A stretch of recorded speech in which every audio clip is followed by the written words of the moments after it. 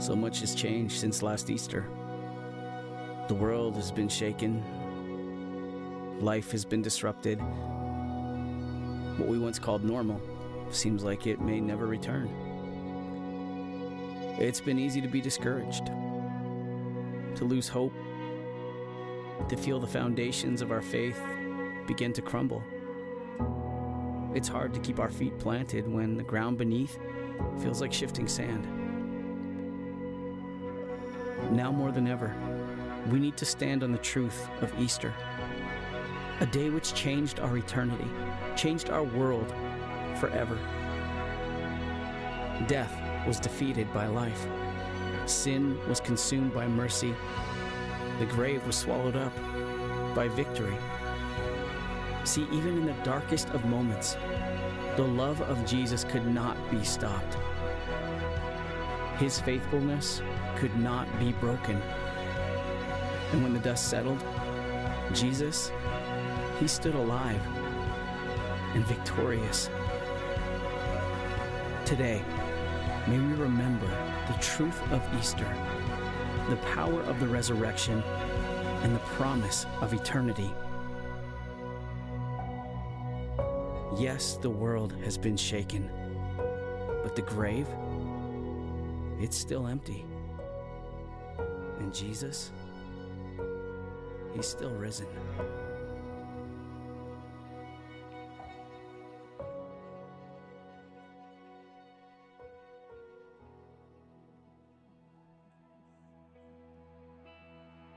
To reveal the kingdom coming and to reconcile the lost, to redeem the whole creation. You did not despise the cross, for who even in your suffering you saw to the other side, knowing this was our salvation. Jesus, for our sake you died.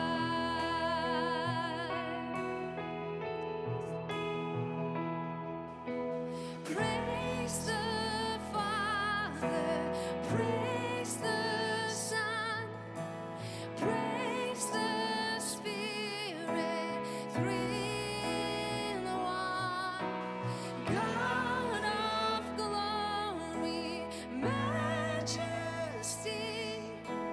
praise forever to the King of Kings. We worship you, Jesus. And the morning that you rose, all of heaven held its breath, till the stone was moved for good, for the Lamb had conquered death. And the dead rose from their tombs, and the angels stood in awe, for the souls of all who'd come to the Father are restored. And the church of Christ was born. Then the Spirit lit the flame. Now this gospel truth of all shall not need, shall not fade. By His blood and in His name, in His freedom I am free. For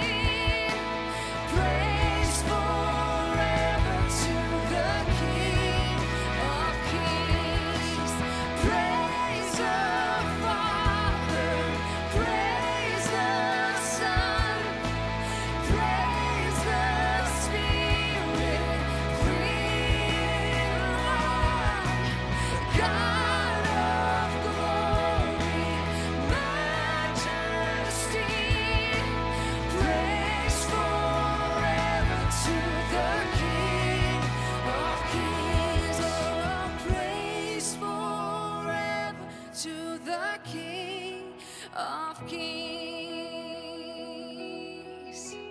We praise you, Jesus. Yes, Lord.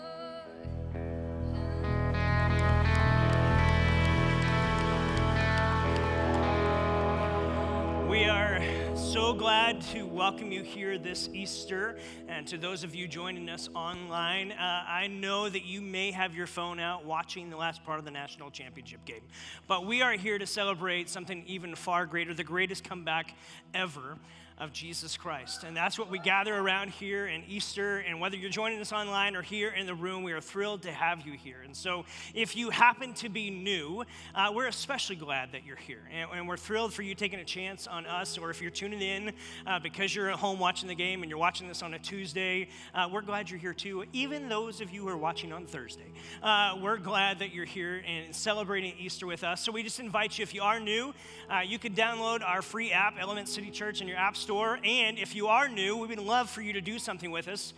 Tonight, we kind of introducing our free texting number. So if you are brand new, I would love to personally connect with you. Our staff would love to connect with you. If you would just type the word hello and text it to this number, then it will connect you with us. And I want to invite you to our 10-minute party afterwards. So I already know I met a couple new people, so I would love to invite you to our 10-minute party after this service. Or if you're online watching, just say, hey, I'm new, or text the word hello to this number. We'll connect with you throughout this week. And if you're here in the room, we got free stuff for you. So like the best kettle corn this side of the Grand Canyon for you, and a free pen, all that kind of stuff. So I look forward to meeting you after service with that.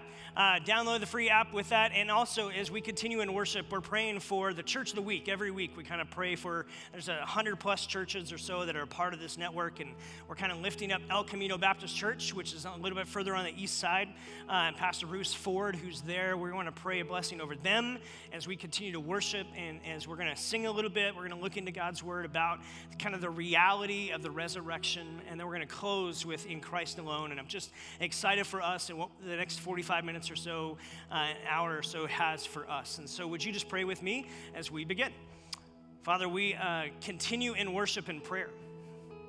And we want to lift up our friends at El Camino Baptist Church. God, you've created the church network here in Tucson to reach people. And we know that there is 1 million+ people in our city that we love that isn't connected anywhere in any faith community. And so we're praying and asking on behalf of El Camino that you would be with their leadership, that you would continue to resource them and give them leverage into their area of the city. Father, we pray that you would continue to raise up your church, to introduce people to the resurrected Lord, to the one who is our hope that we can hold to, and the one that we sing to, that we pray to, that we worship in all aspects of life. And so the rest of this service, Father, we want to put our attention in your direction. We're asking that your Spirit would move in our midst, whether we're here in the room, watching online, or watching this later this week. God, you are always at work.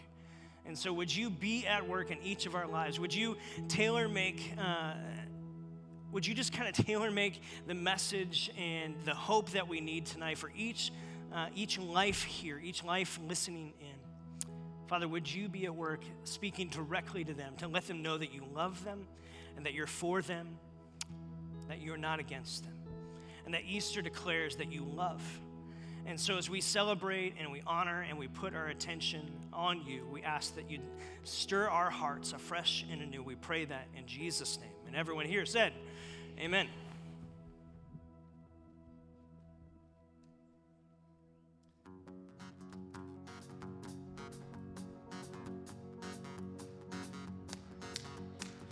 Born into the hands of sin,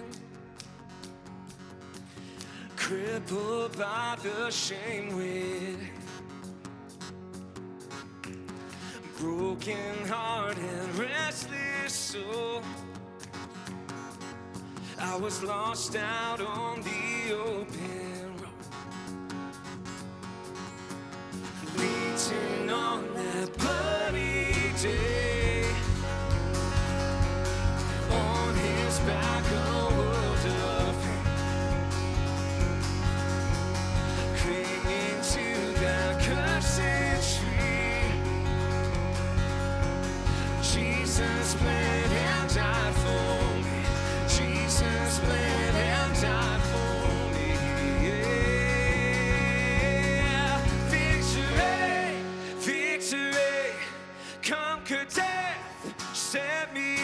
free. Victory, victory. And Jesus alive in me. 3 days on, that stone gives way.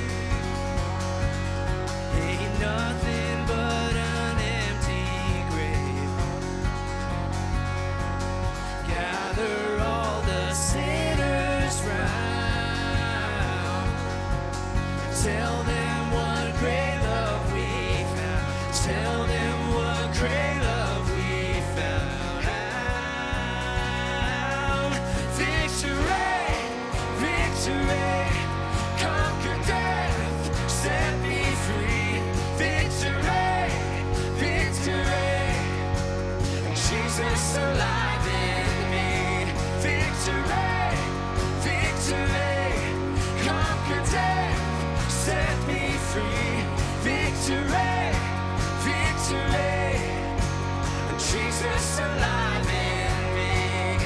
Oh, Jesus alive in me. La la la la la la la la la la la.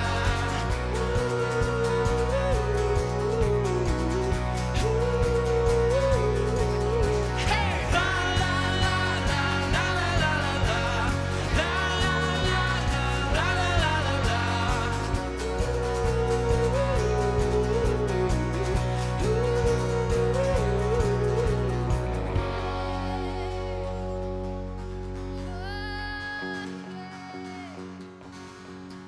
Lead me to the water deep. Come on, church. In the gracious current I'll sing. I will rise and to my sin. With Christ in me and I in Him. Christ in me and I in Him. Christ in me and I in Him. Come on. Victory, victory. Conquer death, set me free. Victory, victory. Oh, Jesus alive in me. Victory, victory. Conquer death, set me free. Victory, victory. Jesus alive in me. Oh, Jesus alive in me. Oh, Jesus alive in me. One more. Oh, Jesus alive in me. La la la la la la la la la la la la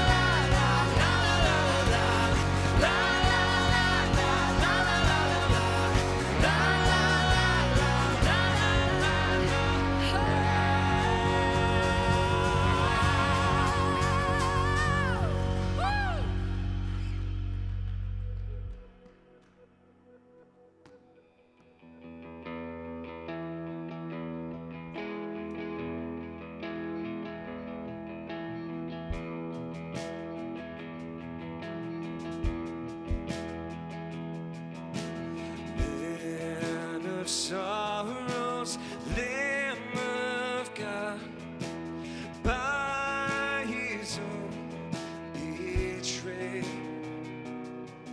the sin of men and wrath of God has been on Jesus' name. Silent as He stood accused, beaten, mocked, and scorned,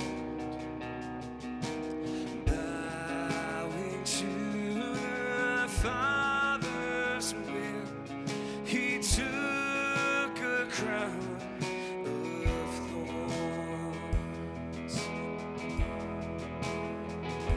And all that rugged cross, my salvation, where Your love poured out over me. And now my soul cries out, hallelujah.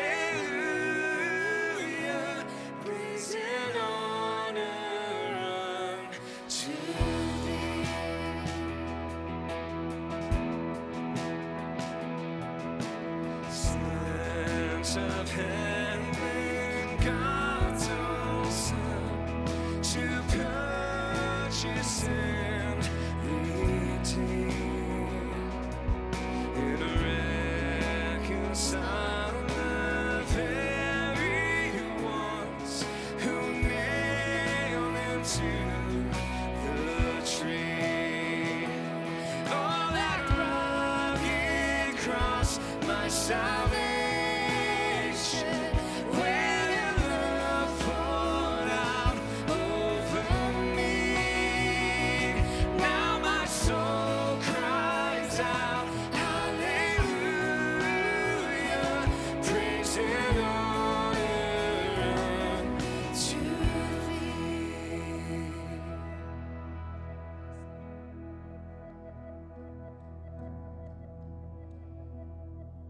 Who has believed what he has heard from us, and to whom has the arm of the Lord been revealed? For he grew up before him like a young plant and a root out of dry ground.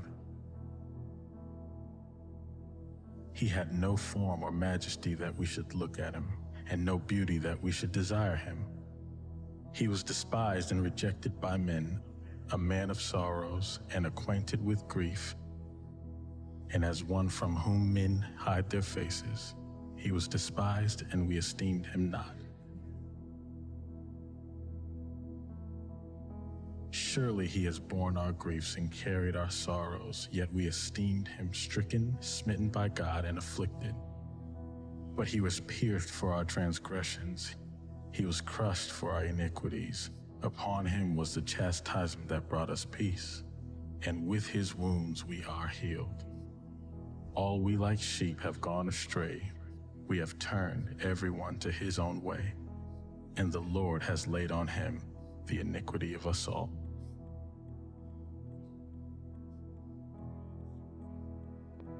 And now my debt is paid, it is paid in full by the precious blood that my Jesus spilled. Now the curse of sin has no hold on me. Whom the Son sets free, oh, is free indeed. Now my debt is paid, it is paid in full by the precious blood that my Jesus spilled. Now the curse of sin has no hold on me. Whom the Son sets free, oh, is free indeed. Oh, that rugged cross, my salvation, where your love poured out over me. Now my soul cries out, hallelujah, praise and honor unto thee.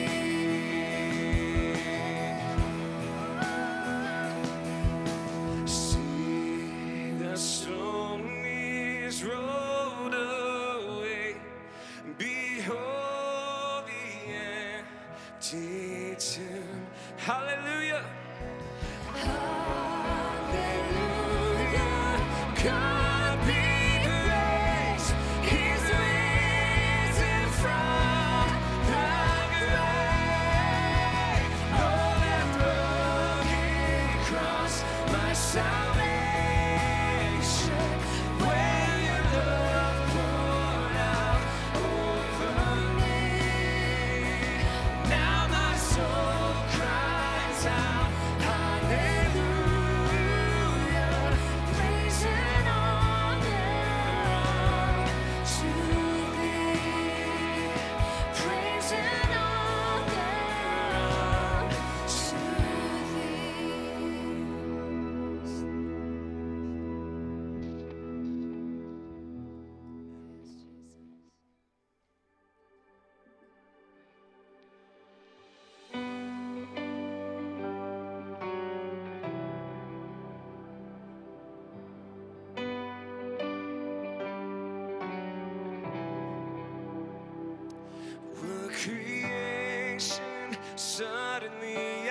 articulate with 1,000 tongues to lift one cry.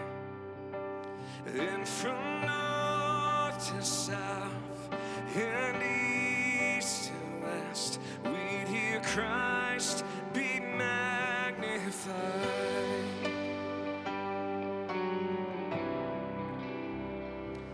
With the whole earth echoing His imminence, His name would burst from sea and sky.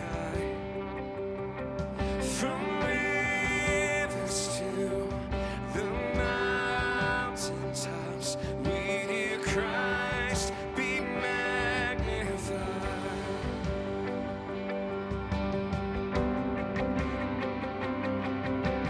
Oh, Christ be magnified.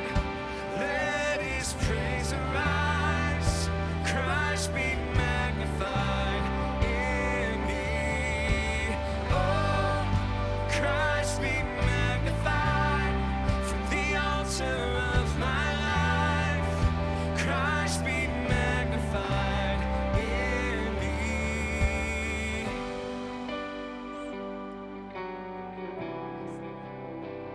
When every creature finds its inmost melody, and every human heart its native cry, and then in one enraptured hymn will praise, he'll sing, Christ be magnified. Oh, we lift you high, Jesus. Come on, we sing. Oh, Christ be magnified. Let His praise arise. Christ be magnified in me. Oh, Christ be magnified from the altar of my life. Christ be magnified in me.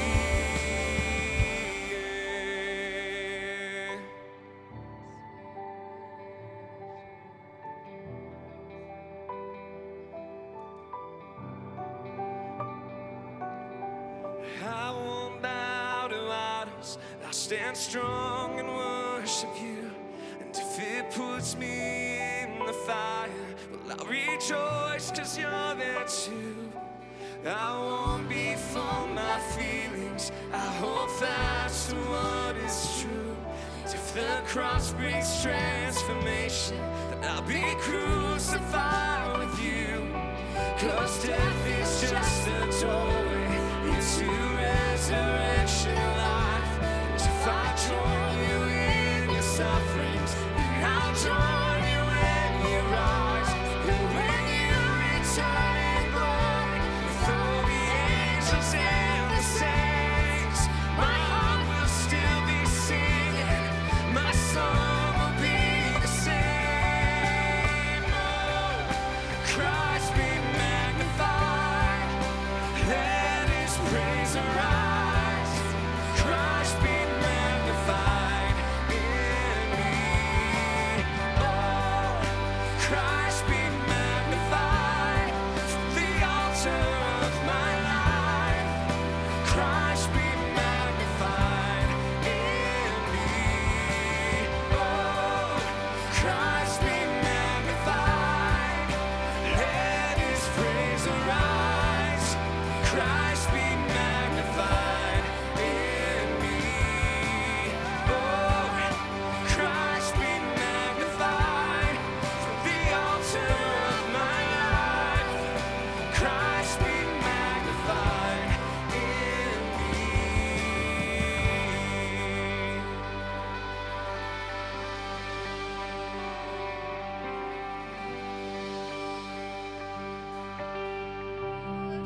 Sing that one more time.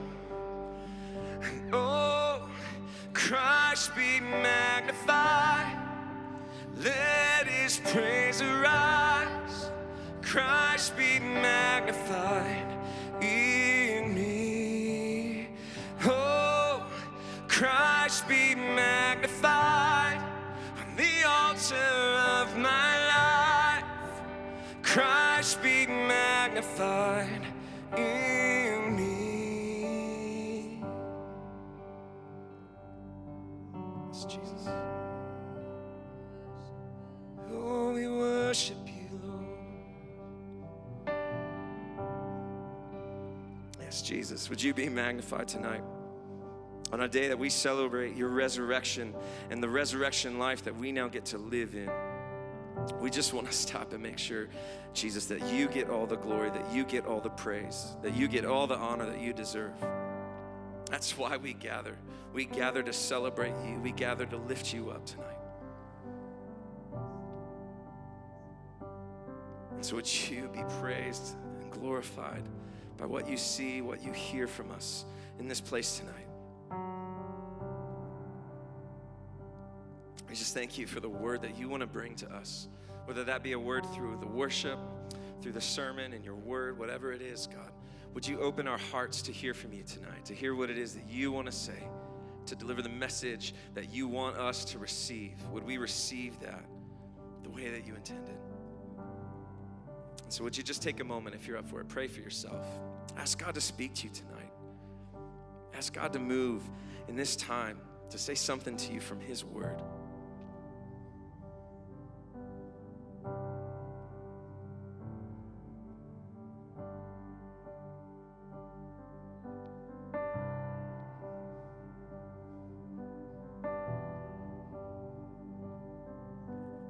Take a moment to pray for Pastor Jack as he comes to share from the word. Ask God to anoint him. Ask God to anoint this message, to use it to speak to all of us tonight.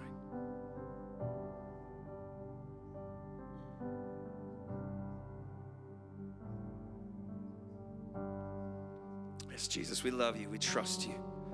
Would you have your way in this place tonight? We pray it all in Jesus' name. Everyone said, amen.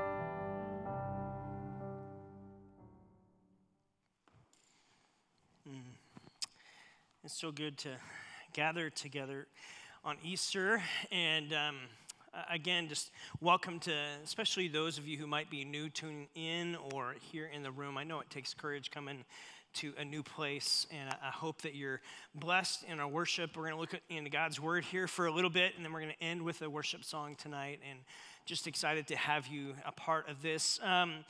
In case you want something new, new element stickers at the table on the way out. There you go. Now, I know a few people have one of these. You know what these are? Really awesome blindfolds. No, this is called an Oculus. It is a part of virtual reality. Anyone ever participated in virtual reality? You've put on these things, you look like a dork, and you're transported into another realm, right? And the reality of this is they call it virtual reality because the truth is, when you have these on, like you are kind of somewhere else, but yet, listen, I don't know if you know this, you're still in the same place. And so sometimes it gets a little tricky because you think you're somewhere else, but the truth is, we kind of do that. We have a way in our culture of virtual reality, right? How many of you have ever watched what we affectionately call reality TV? Maybe you've binged that, you've watched reality TV. Can I just let you in on a little bit of reality about reality TV? It's not reality. What? I know, I just blew your mind.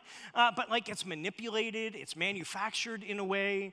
And the truth is, if we ever get to a place, and you may have some friends that have been there, or maybe you have kind of walked a darker road at certain times, and you realize that when you get to an unhealthy place, you can actually begin to fabricate reality and kind of make up your own. And the truth is that all of us, maybe it happened when you were a kid, after you did something wrong, your parents kind of had a reality check for you. Maybe that happened in your young adulthood, maybe it happened older in life, or just different seasons throughout your life. You kind of had a reality check moment. Maybe it was a boss. Maybe it was the job that you were holding on to, you thought you'd have forever, and then something kind of went sideways, and it's kind of this reality check kind of moment. And I want us to look at the resurrection reality, because I am convinced that the resurrection can actually be one of those reality check moments. And the truth about a reality check moment is it's actually sometimes the very first step forward toward health. And so wherever you may be in your spiritual journey, if you're tuning in or you're sitting here and someone invited you to church and you took them up on it, and I'm thrilled that you're here. Maybe you're skeptical. Maybe you would sit there and go, okay, you know, I kind of like this spiritual stuff, but this whole idea of resurrection, someone coming back from the dead, I don't know if I buy that. And you know what? You're actually in good company, because what we're going to look at tonight is some of the scripture, some of the tension that the people in the first century, when this happened, what they were kind of traversing and walking with. For some of you, you may have become convinced about the reality of the resurrection a long time ago.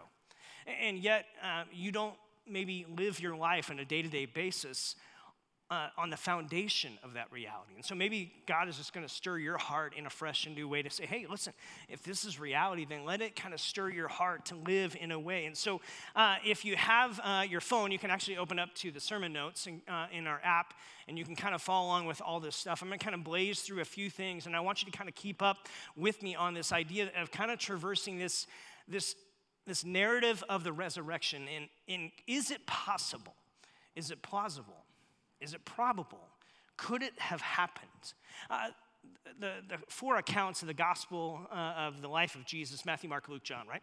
Mark is kind of the earliest gospel account we have, and it's used kind of as a reference as Luke writes his, and as John begins to write his. His is a little bit different than the synoptic gospels, Matthew, Mark, and Luke, and so Mark kind of ends in an interesting way. In fact, the earliest text we have of Mark, kind of back in the kind of the first, second century, and what we have, it fades. It's kind of this story that fades. It's kind of like a ... Now, other manuscripts are found, and it kind of adds a few verses to it, but the very last chapter of the book of Mark, it starts in verse 16, in verse 1, it says, very early in that first day, just after sunrise, so this is that Sunday, the third day after Jesus was crucified, some women are on their way, and they're wondering, they're going to anoint the body with spices and all that for embalming, right? And they're kind of trying to figure out who's going to roll this big giant stone that we know was put there. How are we going to move this in order to get in and kind of treat the body in a way for burial? That they looked up, they saw the stone, which was very large, had been rolled away. They walked into the tomb and saw a young man dressed in a white robe sitting there, and he said, don't be alarmed. Now, when you walk in on something and someone says, don't be alarmed, what are you? Alarmed, okay? Because you weren't expecting that. You were expecting maybe a giant stone to be there. You weren't expecting it to be rolled away. And you certainly weren't expecting a live person in the tomb, right? To talk to you. Don't be alarmed. I'm in a grave. Of course I'm going to be alarmed, okay? You're looking for Jesus the Nazarene, who was crucified, okay? It did happen. He has risen. He is not here. See the place where they laid him. But go and tell his disciples and Peter, that's a whole nother sermon, and Peter, that's amazing. He's going ahead of you to Galilee. There you will see him just as he told you.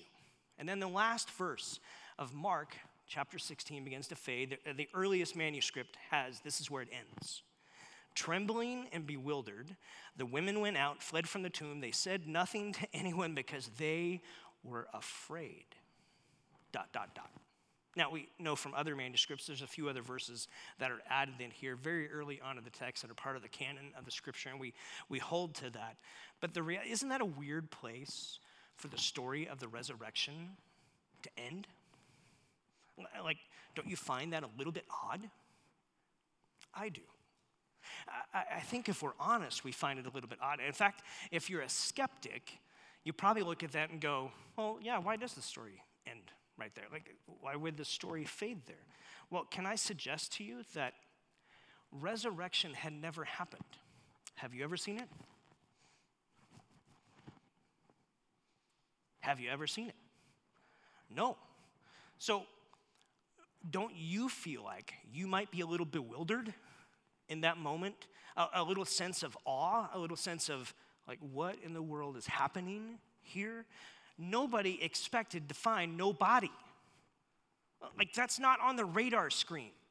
It's not on the radar screen of anything that's ever happened before and after. That someone would go to a tomb of a dead guy and his body not be there because he got back up. Like, that doesn't even compute. The ending of the Gospel of Mark actually lends to the credibility because it doesn't remove the messiness of it. If you're writing a story that's fabricated, well, then you would write a different ending. but a reality ending that's kind of a reality check moment that no one has ever experienced or seen before, well then, if it's a real story, you kind of leave the realness of it in, and it's really kind of messy. It's bewildering a little bit. One of the unique aspects of Christianity compared to every other religion is that it finds its unique beginning in a single moment of history. In a single moment. That's not true for Buddhism, or for Judaism or Islam or even atheism. It's not the same.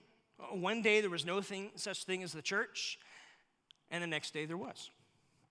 There was suddenly a group of people who believed in the resurrection of Jesus and even suffered to the most extraordinary sense of what they would go through for that cause. The 4 biographies of Jesus, Matthew, Mark, Luke, and John, all of them spend the majority of their book writing about the very last week of Jesus' life. Why? That's unheard of in biographies. But why are they focusing on that? Because with great unity, they are all saying something happened in that last final week that is the crescendo of all of history. In fact, all of history turns on the hinges of the story of Jesus. His earliest followers all went to their death proclaiming this reality of the resurrection. It's a historical fact. The whole city of Jerusalem was uprooted by it. The Roman Empire knew about it, and they were trying to figure out if CNN had been there, it would have been live. There are at least 15 historical references to Jesus meeting with people, talking with people after his crucifixion. One time he cooked breakfast for his disciples and ate with them. One time he spoke to over 500 people who were gathered after he had risen from the dead. A lot of people saw him. Now, there were certainly other rumors that were put out. You can read about it in Matthew, the last part of his gospel account. Some of the religious leaders of the day kind of said, well, let's kind of start this rumor that the disciples came in the middle of the night and they stole Jesus' body in order to kind of propagate this message of the resurrection. But think about that for the reality. So Caesar, or kind of Pilate, has this Roman guard stationed at the tomb of at least 16 highly trained, what we might call SEAL Team 6 type people. And then the disciples, who are a bunch of fishermen and tax collectors, show up and take them over and get rid of them and then steal the body. Does that sound plausible? No. I've never been up against a SEAL Team 6, but I'm pretty sure I wouldn't last very long, right? And so fishermen, I'm going to give them less of a chance of actually being able to do something and to propagate this message.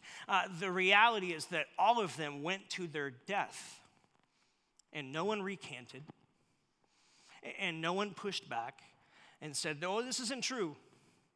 They went through torture and to their demise, proclaiming the reality of the resurrection that they saw. The resurrection launched the movement that is Christianity on one particular event in one particular time and moment of history. Everything changed, which begs the question, is the resurrection of Jesus possible? Because it's definitely unique. We haven't seen it before, and we haven't seen it after. And so what does the resurrection actually promote, and what does it actually mean? Well, I think it means that Jesus is who he claimed to be, that Jesus has the power that he claimed to have, and that he did what he promised he would do. If you just look at some of the claims of Jesus, they're kind of radical when you think about it. John 11:25, Jesus said, I am the resurrection and the life. He who believes in me will live even though he dies. Jesus made some outrageous claims when he was here on earth. He said things like, I'm God. I'm the only way to heaven. I'm the Savior of the world. A lot of people try to limit Jesus to being a simple good teacher or a good humanitarian, but a good teacher would never say that. I might be able to teach you some good moral truths of life, and you might say, Jack's a good teacher. But if I started calling myself God, you'd have a different take on me. And yet that is what Jesus did. So Jesus is either who he says he is, or like one famous teacher said, he was the greatest liar of all history. He has to be one or the other. And the reality is, if he was the greatest liar ever, how has he convinced billions of people? Think about that, the reality of that. Jesus also said this, I'm the way, the truth, and the life. No one comes to God the Father except through me. That's an incredibly strong claim. I'm the way. He didn't say I'm one way, I'm a good way, I'm one of the ways. I'm the way. Saying all roads lead to heaven is kind of stupid when you think about it. That's kind of like saying all phone numbers that I call will lead me to contact my wife. Well, no, there's only one number if I want to hear Amy's voice that I call. I don't call random numbers and expect to get my wife. There's one way in how to do that. Jesus said, I'm the truth. That means other things that are said have to be maybe untrue or not the complete truth. And so he backed up what he said. The resurrection proves so. Mark 10:34 says this, Jesus said, they will mock and flog and kill me. But after 3 days, I will come back to life. The cross was no surprise to Jesus. It was all part of God's plan. And he did what he promised. When God makes a promise, you can count on it. Easter proves it.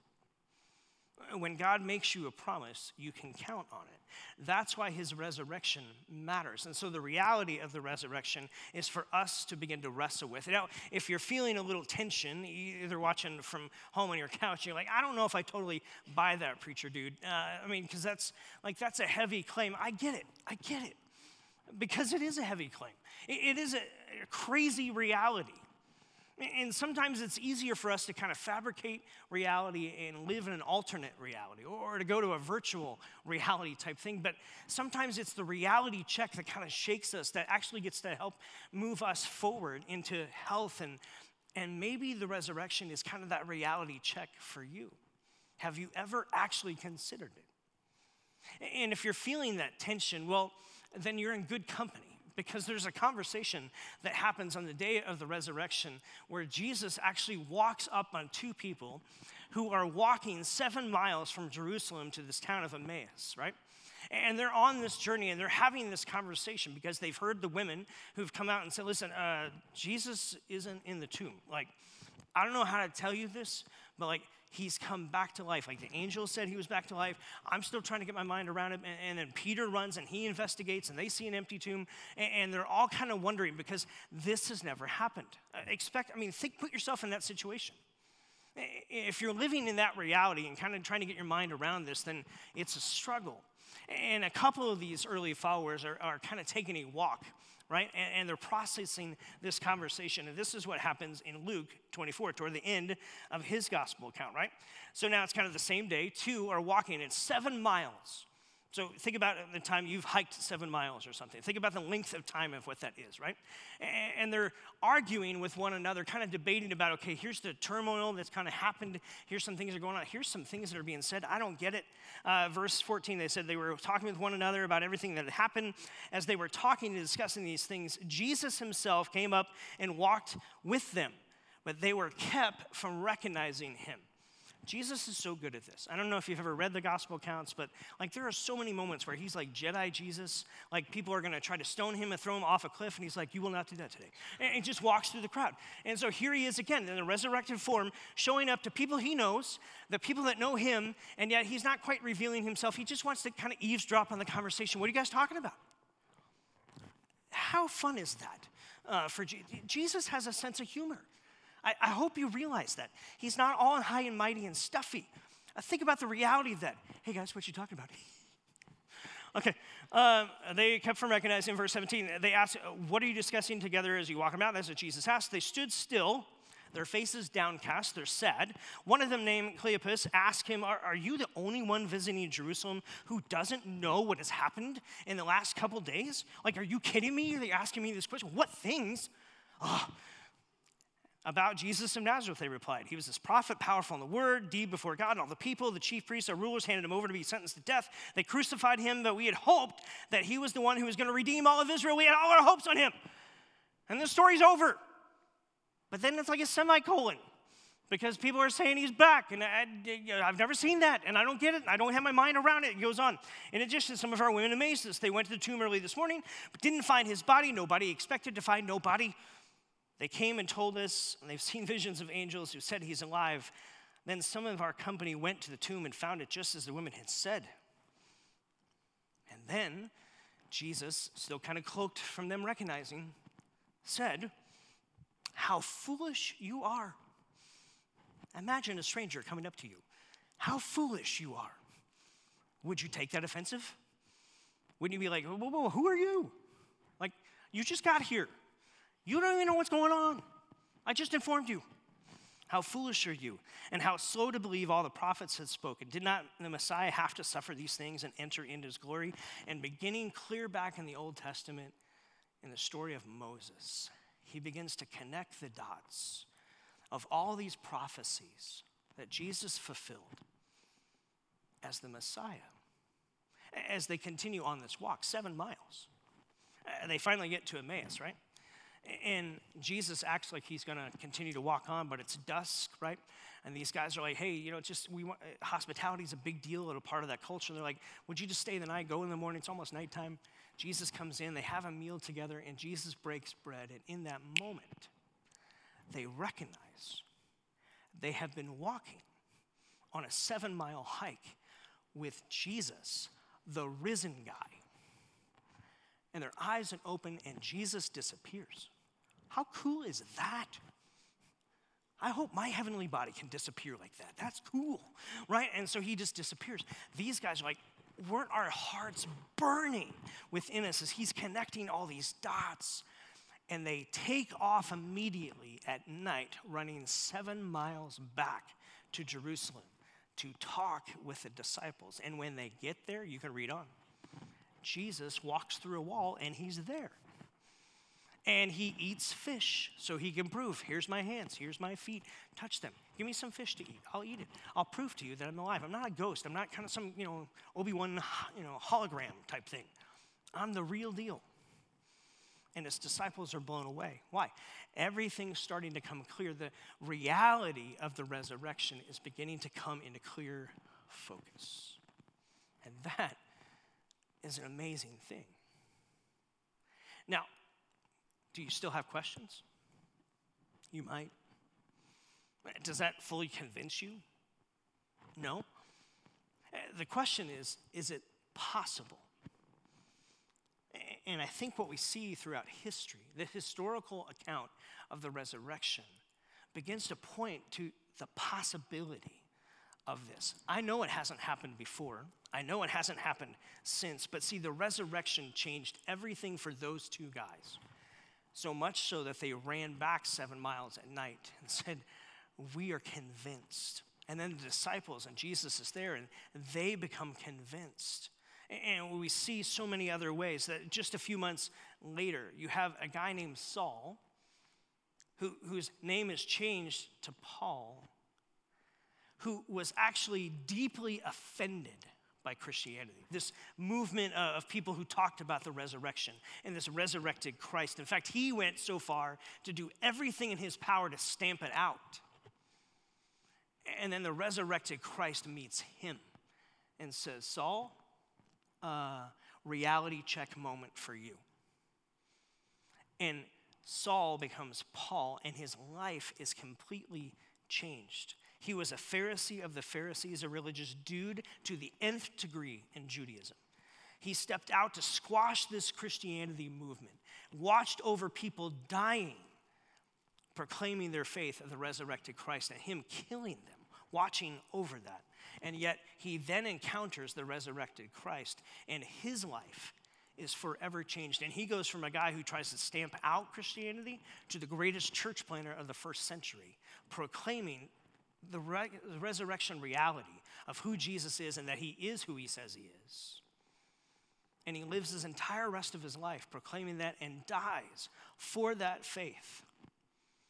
That's crazy. Normal people who are believing a lie or are believing a hunch, they don't go that extreme. But for Paul, he became convinced, so much so that he went from radically hunting down Christians to being probably the best church planner of the first century, proclaiming half of your New Testament scriptures are written by a guy who tried to stamp out Christianity. That has to mean something. It can't mean nothing. That's profound transformation. The resurrection is a paradigm-shattering historical event, an event that transformed Paul, transformed everyone that encountered the resurrection of Christ. It has transformed billions of people throughout history. Paul goes on to write this letter to Ephesus, right, where he says, here's what I'm all about. And here's what he writes, verses 1 through 5 of chapter 2 in Ephesians. Once you were dead because of your disobedience and your many sins, you used to live in sin. Just like the rest of the world, obeying the devil, the commander of the powers of the unseen world, he is the spirit who's at work in the hearts of those who refuse to obey God. All of us used to live this way, following the passions and desires and inclinations of our own sinful nature. By our own very nature, we were subject to God's anger, just like everyone else. Verse 4, but God. If you have that in your Bible, just circle that, because that's how it was going. But God changed everything. That's what he's getting ready to say.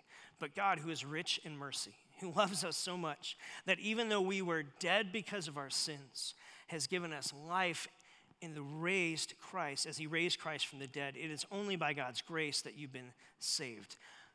We were dead in our sins, but God. We were rebels against him, but God. We were enslaved to Satan and into our sinful nature, but God. These are two of the most important words in the scripture. But God changed everything. The resurrection changed everything. His grace meets us at just the right time. He goes on, verse 8 through 10. God saved you by his own grace when you believed, and you can't take credit for this. It's a gift from God. Salvation is not a reward for good things that you have done, so that no one can boast about it.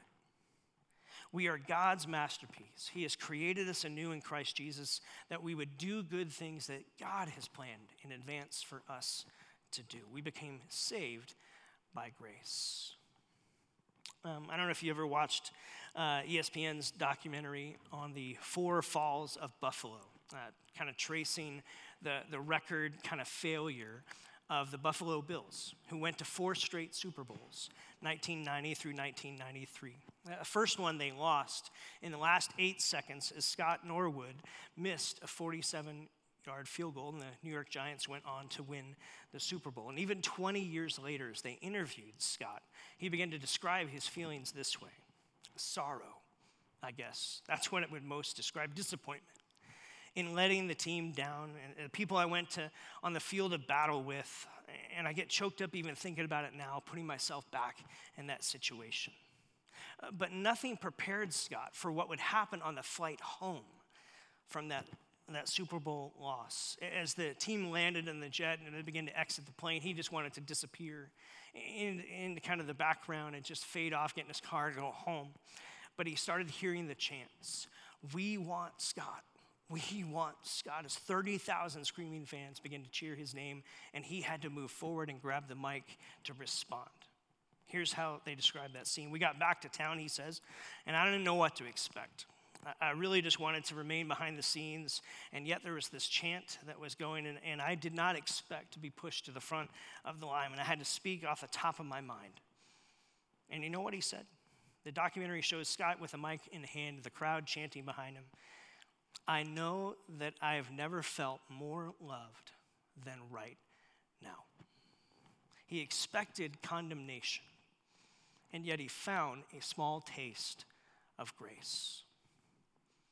The fascinating thing is Easter, this single event in history that launches the entire Christian movement, is God meeting you and meeting me in our failure moment of life, and in the darkest moment, him still extending grace to you.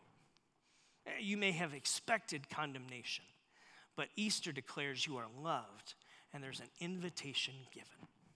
Would you respond to it? Is what Jesus is kind of whispering. What Paul writes about in Ephesians is, hey, we were in desperate need of grace. We needed to be reached out to, and God did that. We need to be raised up in grace, and he did that. We need to be saved by grace, and man, he did that.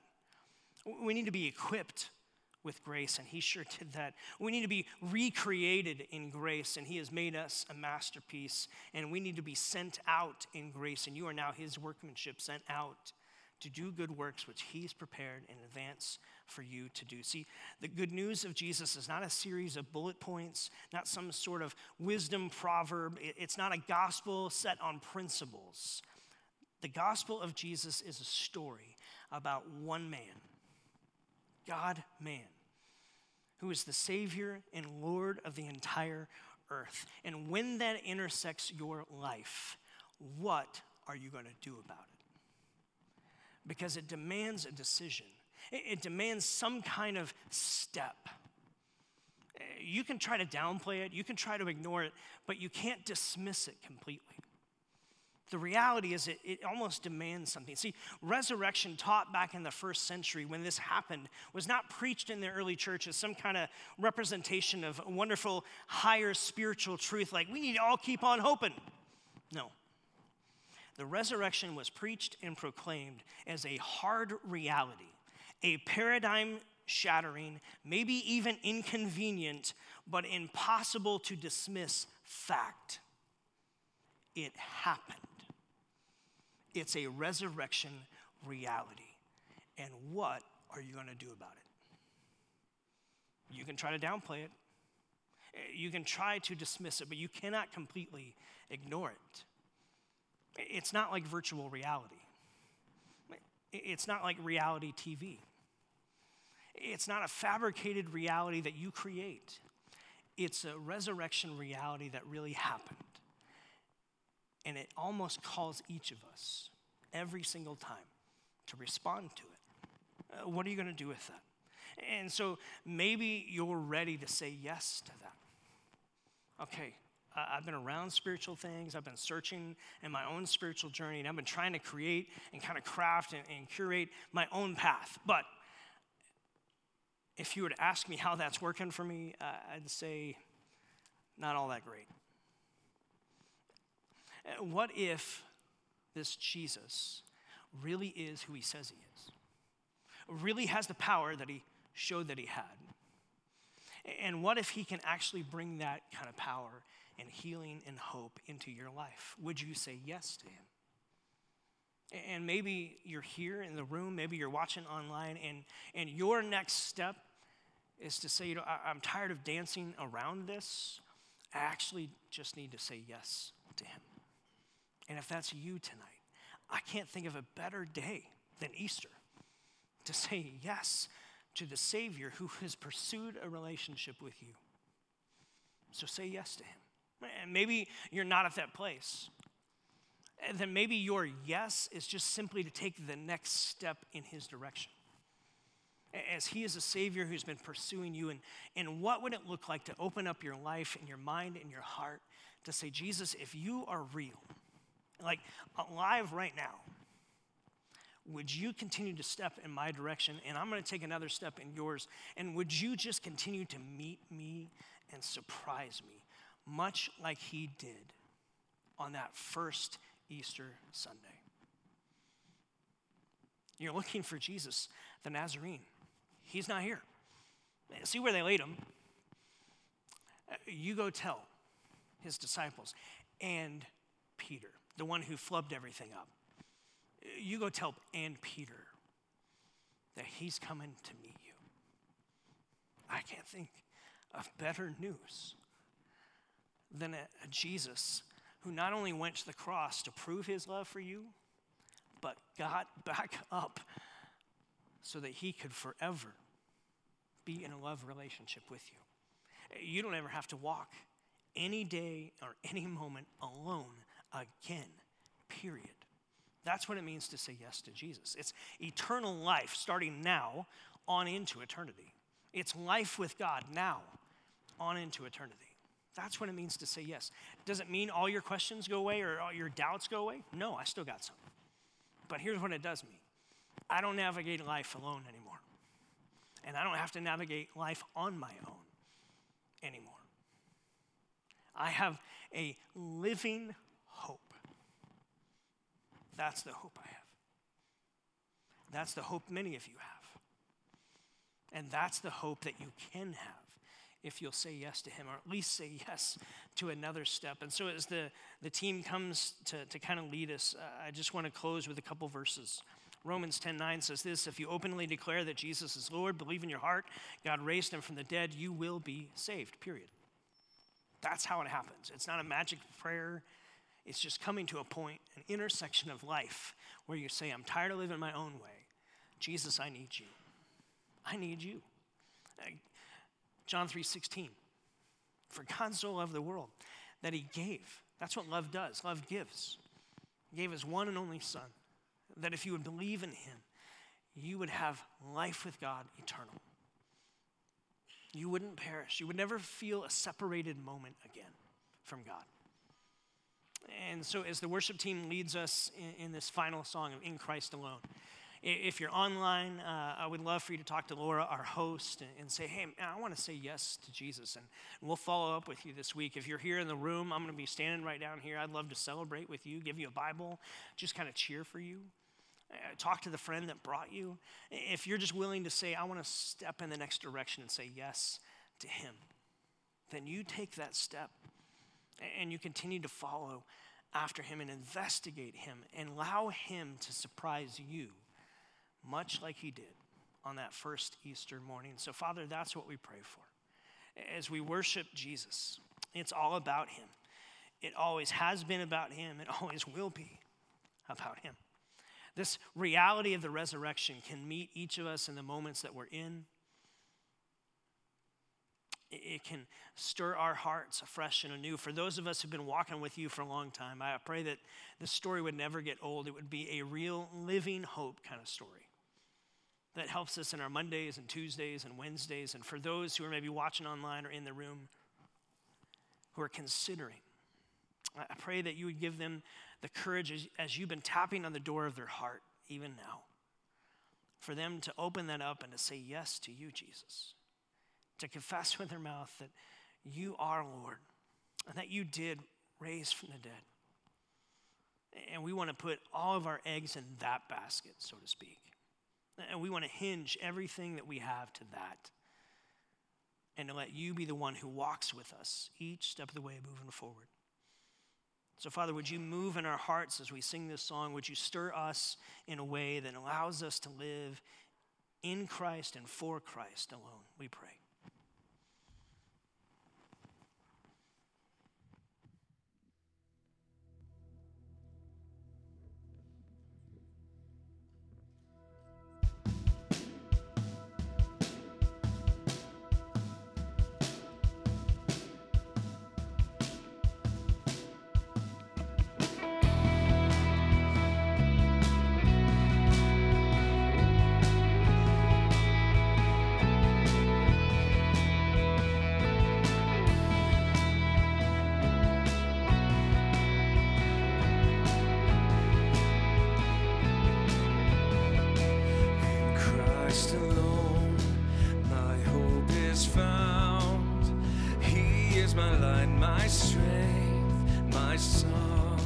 This cornerstone, this solid ground, firm through the fiercest drought and storm.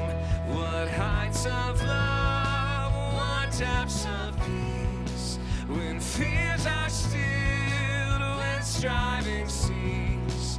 My comforter, my all in all, here in the love of Christ I stand.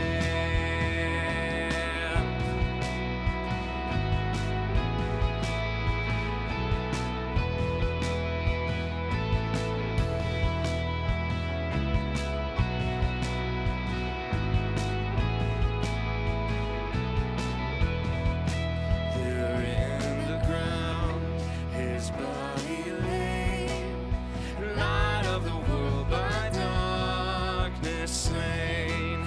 Then bursting forth in glorious day, up from the grave he rose again. And as he stands in victory, since Christ has lost its grip on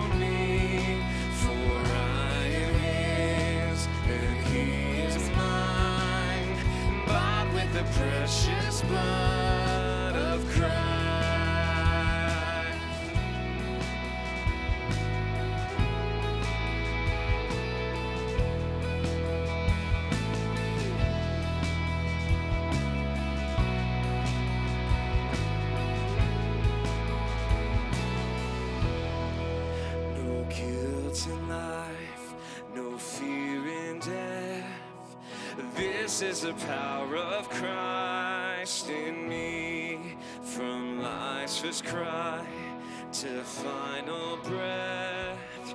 Jesus commands my destiny. No power of hell, no scheme of man can ever pluck me from his hand till he returns or calls me home. Here in the power of Christ I'll stand.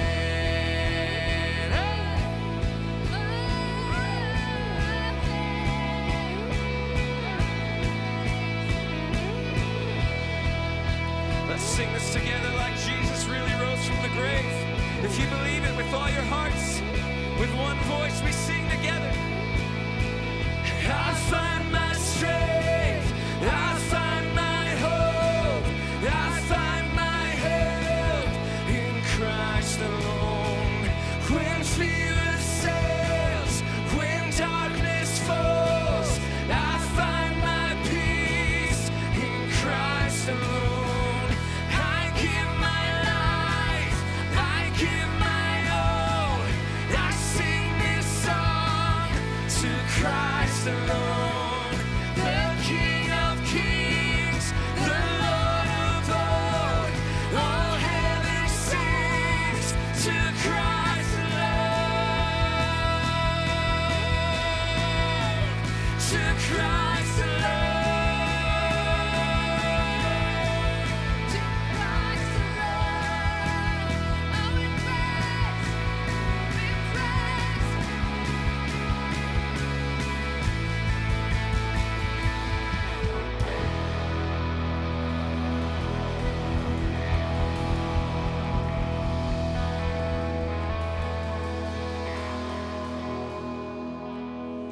Till he returns or calls me home. Here in the power of Christ I'll stand. Here in the power of Christ we'll stand.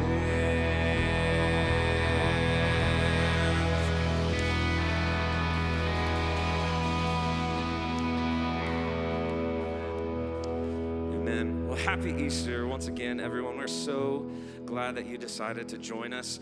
So if you're online again, you can fill out the connection card. We'd be happy to get connected with you. But if you're here in the room, what are you going to do later on tonight? You're probably going to go home. Probably going to watch something on TV. Maybe Resurrection on Discovery Plus. I don't know. Maybe The Passion of the Christ. Why not watch it with some free kettle corn? So head to the back. Jack would love to just get to know a little bit more about you so that we can connect with you and find out how can we help equip you? How can we get connected or get you connected to the body of Christ here at Elements? So he'll be back there. Again, it's called the 10-minute party. You don't have to be there for 10 minutes. It might be 2 minutes, whatever. It's short. That's nothing. You can do that, I promise you. But we also want to invite you back next week. We're going to be starting a new sermon series called The Good Life. It's all about the Beatitudes, and so we're going to be preaching through the Beatitudes over the next, I believe it's 8 weeks, Jack. Is that right? 8 weeks? I got a hand up in the air, so I think that might be a yes. So that's good to know. So there's that too. Other than that, here's my heart for you this week. In the same way that the two walked the road to Emmaus, they knew that Jesus was with them. Their heart burned within them when they found that out. May you go forth in the reality of the resurrection, knowing that Christ lives within you, that he is there to help make sense of any and everything that's going to happen. And would your heart burn within you this week, just at least in one moment, when you know that Jesus is there, he is with you, he is there to help this life be the good life. So we love you. We hope to see you next week. Be blessed.